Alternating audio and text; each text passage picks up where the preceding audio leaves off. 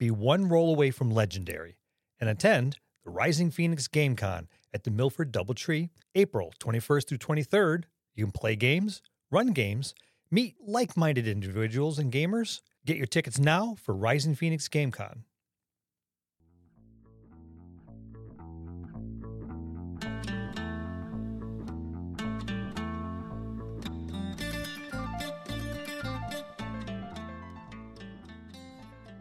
Hello, and welcome to another episode of the Dungeon Masters Dojo podcast. This is a show for game masters and players alike. We hope to bring you tips and tricks to elevate your game and develop the art of dungeon mastery. I'm your host, Louis Aponte, and these are your Dungeon Masters, Scott Labby and Bill Robitaille. Let's enter the dojo and see what they have in store for us today. Good evening, gentlemen. Good evening, Lou. How are you today? Not bad in yourself? I'm a little disappointed. Not going to lie. What did I do now? Oh, it's not you this time. Oh, woo. Yeah. What did Bill do? Yeah, I was going to say, what did I do? It's never Bill. That Never is true. disappointed in Bill. That's disappointing. It's just because I'm awesome. And I'm not? I think it's a felony at Bill's age if I'm disappointed with him. It could be. Get it with a cane or something. Yeah. Or something. I endured. And when I say endured, I endured like I ran an Ironman, competition where, you're on the bike, on that hard-ass bike seat, and then you're swimming with sharks. And then for the last part of it, you're running like miles and trying not to shit yourself, like in the Ironman competition. And you shit yourself, so you're disappointed. No, I've never run an Ironman competition. I've never actually. It was too exhausting for me to watch them on TV. I was going to say the same thing. But I watched the whole Rings of Power first season. Oh, okay. And I almost wept. Not because it was so breathtaking and wonderful. It's not like that. The kind of almost wept like you did when Boromir was dying after like being a heroic badass and taking all these orc arrows, or when Aragorn said to the hobbits, "No, you kneel before no one," and everybody got down. Not that kind of like, it's beautiful kind of thing. Like wept because Tolkien's not alive to be upset over it, so I wept for him. I can appreciate that. It was dreadful. And that's the kindest way I could say it. I was so looking forward to this because I loved all three of those movies. You could sit me down in front of like the director's cut of every single Lord of the Rings movie, and I'm like, yeah, I'll watch all three of them like back to back consecutively and love every minute of it. It's only 12 hours. Yeah. It's nothing a catheter can't solve. No. And the Hobbit movies were not great, but were far superior products, and I dare say that, far superior products, and to the TV series, which I kind of got the impression nobody who did any of the writing read anything.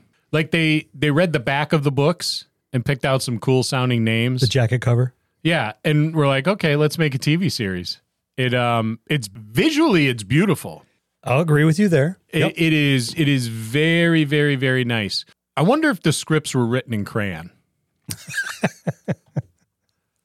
Etch-a-sketch. Because I wouldn't be surprised if they were. If I saw them and it was like, oh, this is an orange crayon. Yeah, that explains a lot. What a terrible thing to do to a great work of fantasy. I watched the first one and went, okay, they're introducing everything.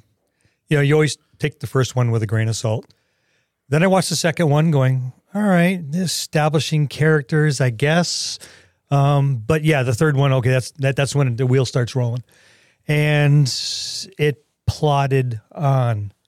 And fourth one, it plodded on. It was grueling. And I'm like, I watched every one of them, and I wanted so very, very hard for it to resurrect itself. I was waiting for that moment where everything kind of fell into place, and I was going to have that aha moment, and it was going to be, oh, cool. Yeah, all right, I get it now. But nobody's likable. Like, none of the characters are likable at all. And one of my favorite characters in The Lord of the Rings and everything was Galadriel. Well, how can you not? She was like super badass.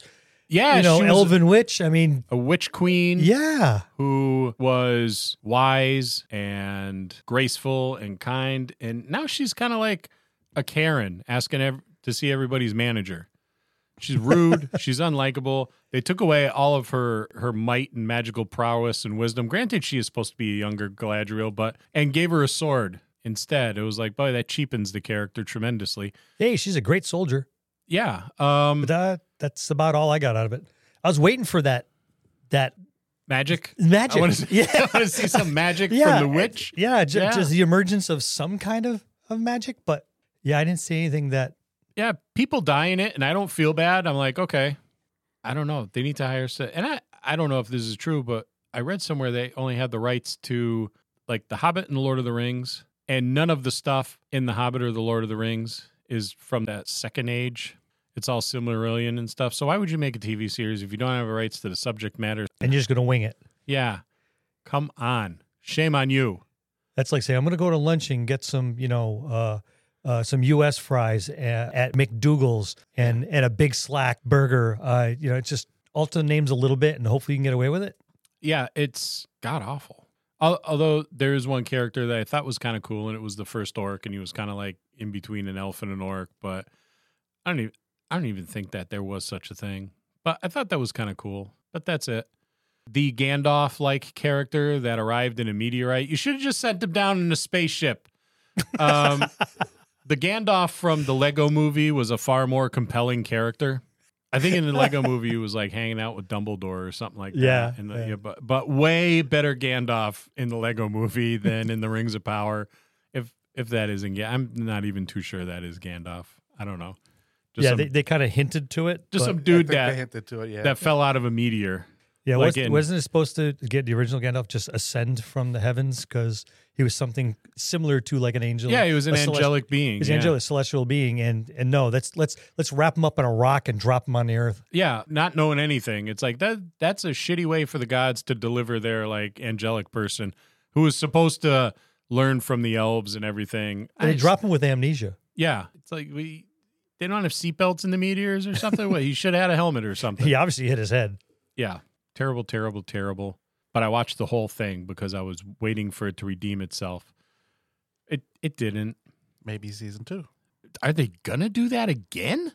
Why? Unless you're going to do something good. Like, if you're going to do a season 2, do something good. Now you've got all the shitty out of your TV series. You can only go up from there. We hope. Yeah. Anybody is at Durin was pretty cool. I like Durin. The dwarves were the only cool people. They had dumb helmets, though. They were like Michael Keaton's Batman. They couldn't look to the left or the right. Like they had the fused spine or something because the helmets had these big metal beards on them, so you can't move around and look around. That's my red. This is not the topic of the podcast episode. It's not, but I'm glad to see you getting this rant out of your way because you've been chomping at the bit. I can't say any of this at home because they're like, okay, whatever. I'm like, no, you don't understand. It's like, no, I don't. And I don't care to understand. It's about your silly books. It's not a silly book. It's J.R.R. Tolkien. Nothing about him is silly. He's a very serious author. He wrote textbooks. He's really smart. And he smoked a pipe and was British. So you almost have to listen to him. Yeah, take that. And then you get the eye roll and the whatever. Yeah. Yep. Did you fold the laundry? Ah, shit. I forgot. Revert to our Christmas special. Yeah.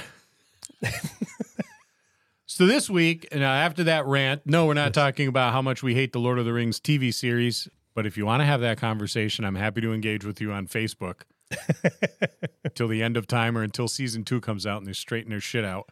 Well, hopefully they listen to enough people bitching about season 1 that maybe, just maybe, they ask somebody to know what the hell they're doing. Stop building rocket ships and start making good TV shows like The Boys. This week, we're talking about making your table more accessible for players with disabilities. So as a disclaimer, none of us are disabled. We're just old. It doesn't count. It doesn't count. We're slowly falling apart. We have no real knowledge of what it is like to have a disability. But what we do know is, and we really, really, really believe this, is D&D is a game for everyone. And we as a community should see that everyone is able to enjoy the game. I think that's a fair assessment. Absolutely. We should. So Lou's going to start us off on some topics. We have made we've made accommodations for players for various reasons in the past. And we have. I just think that's part of being a good dungeon master and even more so part of just being a good human. Here's our take on it. So we'll start with the first one. Start with the session 0 and discuss the game, character concepts, what is and what is not comfortable. Well, that's pretty much a staple. Yep. But we're talking about disabilities. And there are some people that have physical disabilities. Some people have mental disabilities. You may have to go to a different lengths to explain this in terms that someone could understand if they have a mental disability or a hearing disability. You may have to write it down and hand out sheets where they can, if someone is visibly impaired, you may have to explain things because obviously they're not going to be able to see the textbooks as well or what's going on. So you have to make adjustments. But some people might turn and say, okay, yeah, well, I'm in a wheelchair, but I definitely want to make someone who can run really fast. Just because that's the only way I'm ever going to run really fast. Or, could you do me a favor and not have any peg-legged sailors? Because that's going to set me off. Yeah, phobias. Yeah, just you need to ask and do so in front of everybody so everyone understands that we're not going to do this because this person has an issue. And be respectful of that. As a player, be respectful of that. Certainly as a DM, be respectful of that. Be supportive too. If someone, I would hope it was accidentally makes a an untoward comment or something like that, or does something that's potentially offensive or triggering, that you would be like, hey, just a reminder, because sometimes we say or do things we don't realize we're saying or doing. Give that individual an opportunity to correct that behavior, offer an apology. I don't think anybody willfully it is going to say something to be offensive or to get a rise out of somebody. And what is it? What is going to be acceptable at the table? What is the comfort level of the individual with a disability? Have those discussions. But if for some reason they're not comfortable with having that in front of everybody, then as a DM, have a conversation apart from the rest of the table and just relay that information. Mm-hmm. Yep. So like people with phobias, whether it be spiders, mice, rats, you don't even have to really go into so much detail about the creature. You can just bypass it. That's one thing you can do. There's a bunch of different things for everything. Yeah, and we have one player at the table doesn't care for rodentia, so I try to leave really descriptive stuff with rodentia out of the campaign Or the description at least. Yeah. Yeah, We'll mention they're there. Yeah, but that's it. and then we leave it be. I know in my case, even though I've been accused of selective hearing, my hearing is going. I have to sit closer to the DM. Sometimes I have to ask people to repeat themselves. So you guys sit closer to yourself? Yeah, well, when I go to a convention, I always sit next to the DM because then I can't hear a damn thing in a convention. But it is loud. It's very loud, difficult. And I have to have people speak one at a time at the table.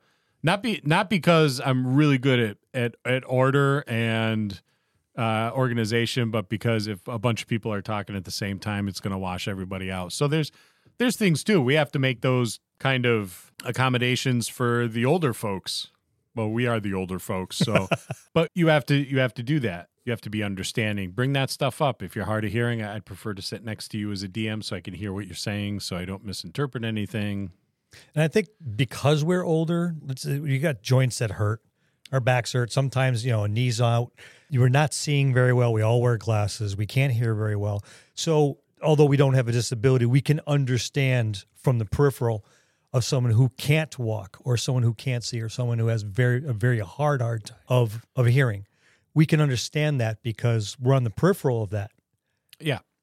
Just by the induction of age. I think even more than that, we are pretty much very empathetic as well to the people around us. Yes, you are. Me and Lou are. Yes. We already know I'm a heartless, soulless bastard, but I'm good at mirroring the nice people around me. So We're working on it. Yes. It's a little bit of work, but It's a lot of work, actually. It's 30 years in the making. well, after 2.5 years, he doesn't have to edit my comments quite as often. So how do you represent disability in your game, and how do you do it tastefully? Tastefully is the key. Mm-hmm. Very much so. Yeah, tastefully is everything in there. You don't know if one of your players has a family member that's disabled in any way, shape, or form. So being tasteful about it. Let's take a moment to talk about our sponsor. You're a new DM who wants to jump behind the screen. Maybe you've been volunteered by your gaming group, but aren't quite ready. You've been watching people play games online or on podcasts, and you're thinking to yourself, Where do they come up with all that descriptive narrative? There's no way I can do that. Well, don't worry. We've got a solution for you. What if I were to tell you that I can put a team of professional writers alongside you at your desk while you're prepping your game? Sounds pretty good, huh? With Describe, we can do just that. These narratives vividly describe monsters, places, spells, people, you name it. It's there, and there are more than 6,000 of these easy-to-search up, copy, and pastable, beautifully written narratives right at your fingertips. Describe has graciously provided us with a discount for our listeners.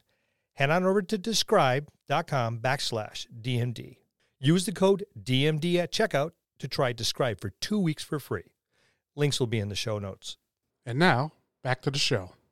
Sometimes, I know in my case, I'll only if it's necessary to drive the story forward in some way, shape, or form. Will I mention someone with a missing leg or something, or a missing arm? Like if I'm talking about an area that's recovering from a war, you're going to see a lot of individuals with missing hands or arms or legs or whatever have you, veterans of the war, people with scarring and that sort of thing.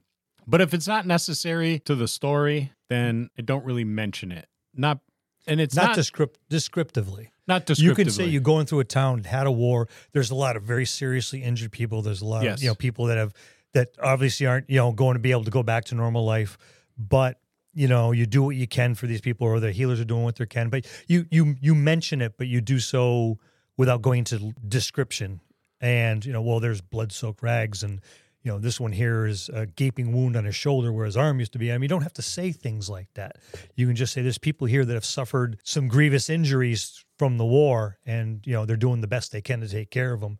And if you wish to help, you wish to help, and if you don't, you don't. And you move the story along. But you can leave it as simple as that, and people are going to understand.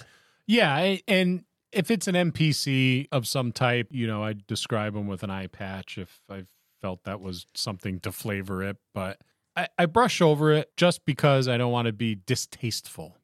So I find it easier to do that unless it's going to drive the story forward. And then, even then, you have to really be aware of. You got to walk the knife's edge on that one. Yeah. We'll move on to the next point. How do you manage disabled characters at a gaming table? We've actually in the past I've had several. Yes. We've had several. We've had people that have had missing arms, missing legs, people that have been partially blind, people missing an eye, people with bad hearing. Yep. So we've actually dealt with quite a few. And I think D&D now makes it much more easier to correct those or help them. Yeah. Yes. Yeah, I see a lot of miniatures with wheelchairs and stuff like that, and I think that's pretty cool that they're making that. It gets a lot of hate. I was just about to say, before a character wants to really play a disabled character, they should make it sure that it's very, very much on. This is at your session 0 again. Yep. That it's okay with everybody else. Right. Mm-hmm. Because a lot of people are going to have questions. Why? Now, if you want to play like you said in a wheelchair, and you want to flavor it, you can say this is a gnomish wheelchair. Yes, I've hurt my legs. Something I don't want to walk or I can't walk. Maybe something's wrong. But now your gnomish chair can do a lot for you. So you can flavor it up that way. But you have to be very, very careful because a lot of people will still take a lot of offense to this. Yeah, and they very well may. In the case of a player who's in a wheelchair themselves, if you wanna represent your character in a wheelchair with a mini and on paper and demonstrate that they are just as capable, I don't see a problem with it. I see a lot of hate. It's like they're going to have a reduced movement. This is what I'm going to do. I think the hate comes from because a lot of people, they play rules as written. So, and a lot of people at the table, so hypothetically, let's say it's us three playing, and I say, I'm going to play a guy in a wheelchair, Scott. You guys are going to be like, why? There's going to be a little bit of hate, like, why are you doing this? Or, what's the motive behind it? Whereas a person who is disabled and comes in a wheelchair, he's actually playing it because there's a different reason. Yeah. So yeah, and there is. If you come to me and you want to play a character in a wheelchair, you're able-bodied, then I would question why.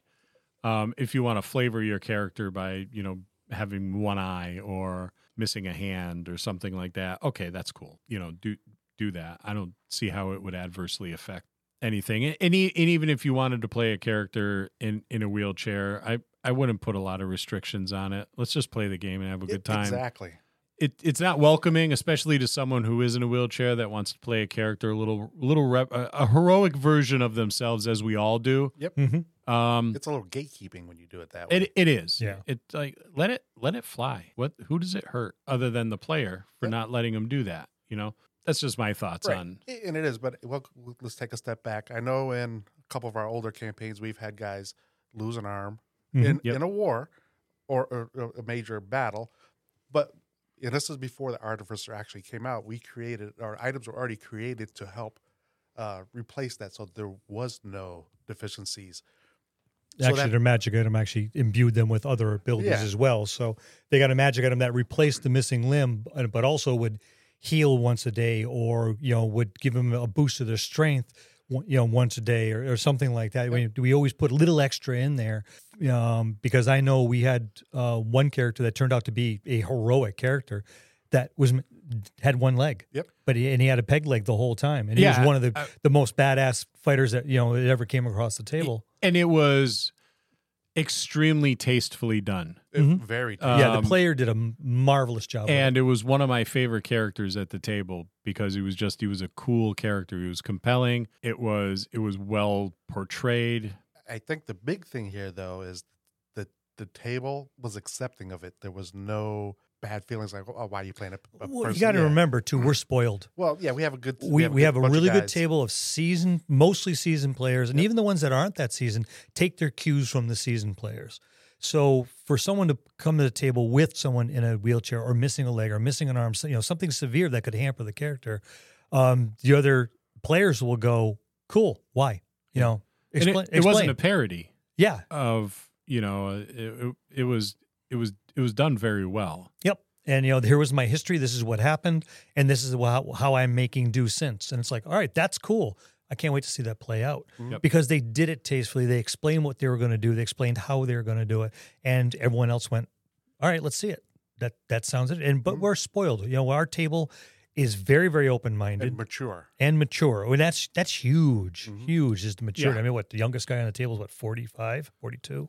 Yeah. I mean, granted, we're in our 50s and we still play D&D and watch cartoons, but so we're not 50s. we're not in the odometer on Bill's it's turned over a few times already. But as far as stuff like that goes, yeah. Let's flip that question a little bit. How do you manage disabled players at a gaming table? Based on what they need as an individual. Number one, get them to the table. Right. Yeah. Number one, just get them to the table. Make sure they have access to the table.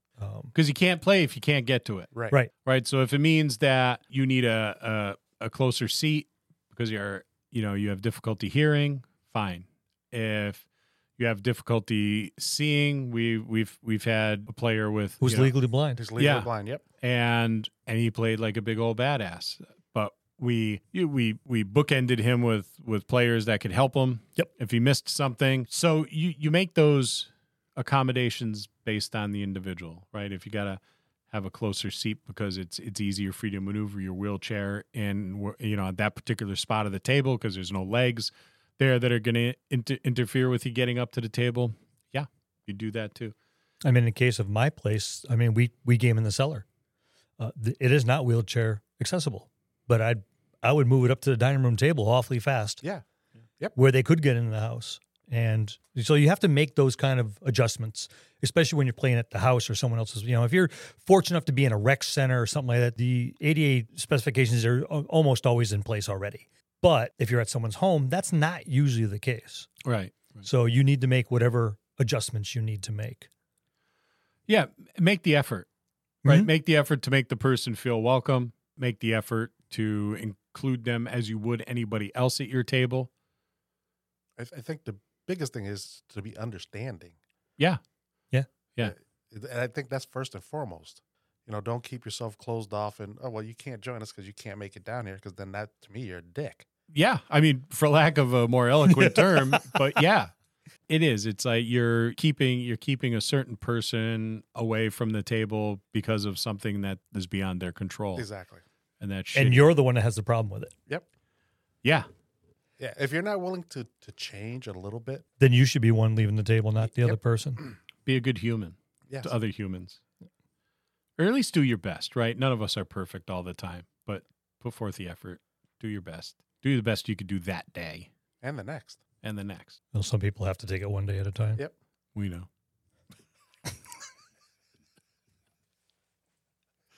You're making an effort.